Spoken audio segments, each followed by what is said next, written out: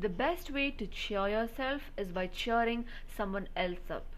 Hello everyone, I'm Samhita from Class 12E DPS Nacharam, and in today's episode, I'm going to talk about World Rose Day, which is observed on 22nd September every year.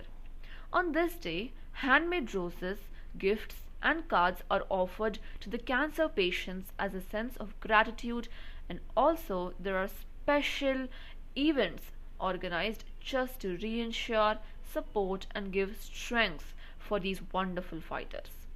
This day is also for spreading awareness amongst people about the disease and educate them about how a little positivity can bring so much change in people's lives.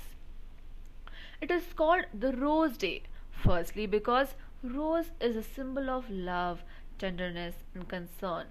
And secondly, and mainly because it is observed as the memory of a 12-year-old girl called Melinda Rose, who was from Canada and was diagnosed for Askins tumor, a rare kind of blood cancer. Even though the little girl was battling such a huge war, she touched the lives of many. Until her very last breath, she never gave up hope and was a very positive influencer. She would write emails, letters, and poems and ensure that she brought hope and joy in people's lives. Just the way Rose touched so many people's lives with her amazing human spirit and zest for human life, we must also give back to the cancer patients by spending quality time with them and making them feel blessed.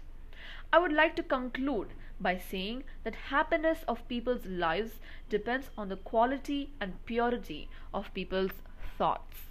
Thank you.